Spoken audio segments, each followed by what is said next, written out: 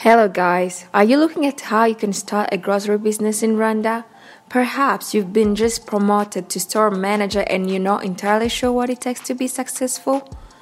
Don't worry, many have wondered how to run a successful grocery store. Welcome to Empathy Organics YouTube channel. Today, we are going to tell you how you can run a successful grocery business in Africa, but this time we'll focus mostly on Rwanda. Before we start, don't forget to give this video a thumbs up and subscribe for more amazing content.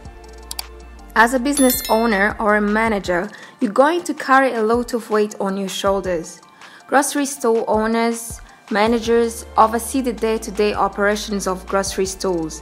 They are in charge of every aspect of a store operation, including supervising personnel, inventory, and tracking financial. What does it take to run a grocery store? How do you attract customers to your store? What exactly makes a good grocery store? Starting with what does it take to run a grocery store? Running a grocery store is not for the faint of heart. Grocery store managers oversee the day-to-day operations of grocery stores. They hire and train new employees, maintain employee schedules, and track inventory. They also need to have a good relationship with customers and vendors. Grocery store manager may also need to cover other positions when short-handed during shifts. To get to the management level, you'll need to understand your store products, pricing, and people. You'll be responsible for handling finance and marketing. You'll also need to make sure that your associates are properly trained. More importantly, you have to be able to juggle multiple priorities quickly, efficiently, and calmly. Continuing with how you can attract customers to your store. You have probably heard that e-commerce has taken over the world. Well, as it turns out, reality looks pretty different than the doomsday retail scenarios that are being talked about.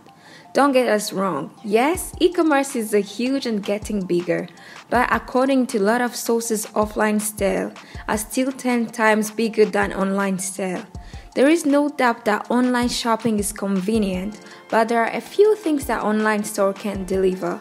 The most obvious one is physical, in-store experience. Consumers prefer to be able to see and touch products before they make purchases. You can't feel how fresh the seeds are just by looking on your phone or computer screen. We will break down the best way to increase the profit at your store in 3 steps. The first step is cross-merchandising. Cross-merchandising is when you combine items that are naturally go together, like a display of pasta sauce, boxed pasta, and bottle of wine or olive oil or vinegar. How this helps with probability is when you have one item that is lower margin item, but you combine it with 1 to 2 items that are much higher in margin. The second step is putting your lowest priced item at the end of display in aisle. A produced aisle that lists with conventional non-organic onions or bananas is naturally going to give the impression that the prices throughout the department are low. By contrast, if you have a nail that leads off with the most expensive item in the department, that will subconsciously imply that all your prices are expensive. So, lead with value and then allow them to discover the full range of your product as they go deeper into the store. The last step is keeping a close eye on your shrink. Shrink refers to anything that you have purchased that you are able to sell. That could be items that are stolen, packages that go out of date, items that come in damaged and can be credited to the vendor, damaged goods caused by your employees, fresh produce, meat, seafood items that go out of date or get spoiled. If you aren't careful, your shrink can get out of control. And on to the last part is what makes your store a good store. Think about the things that attract you to a grocery store. Better yet, think about the things that keep you away from a grocery store. Customers are very loyal to store and will drive right past certain store to get to their store, sometimes even a different location of the same chain. The first is parking. Good grocery stores have decent parking, even when the store is busy. Aisle layout, They have nice wide aisle that are full of options. Shoppers don't like to go to multiple stores to get what they need. As a result, good stores have healthy food options as well as junk food. They also have items for picky eater and general household items like toilet paper and paper towel.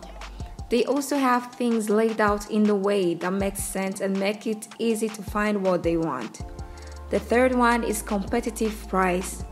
Good grocery stores have competitive prices and run special regularly, but low prices aren't the only thing that customers want.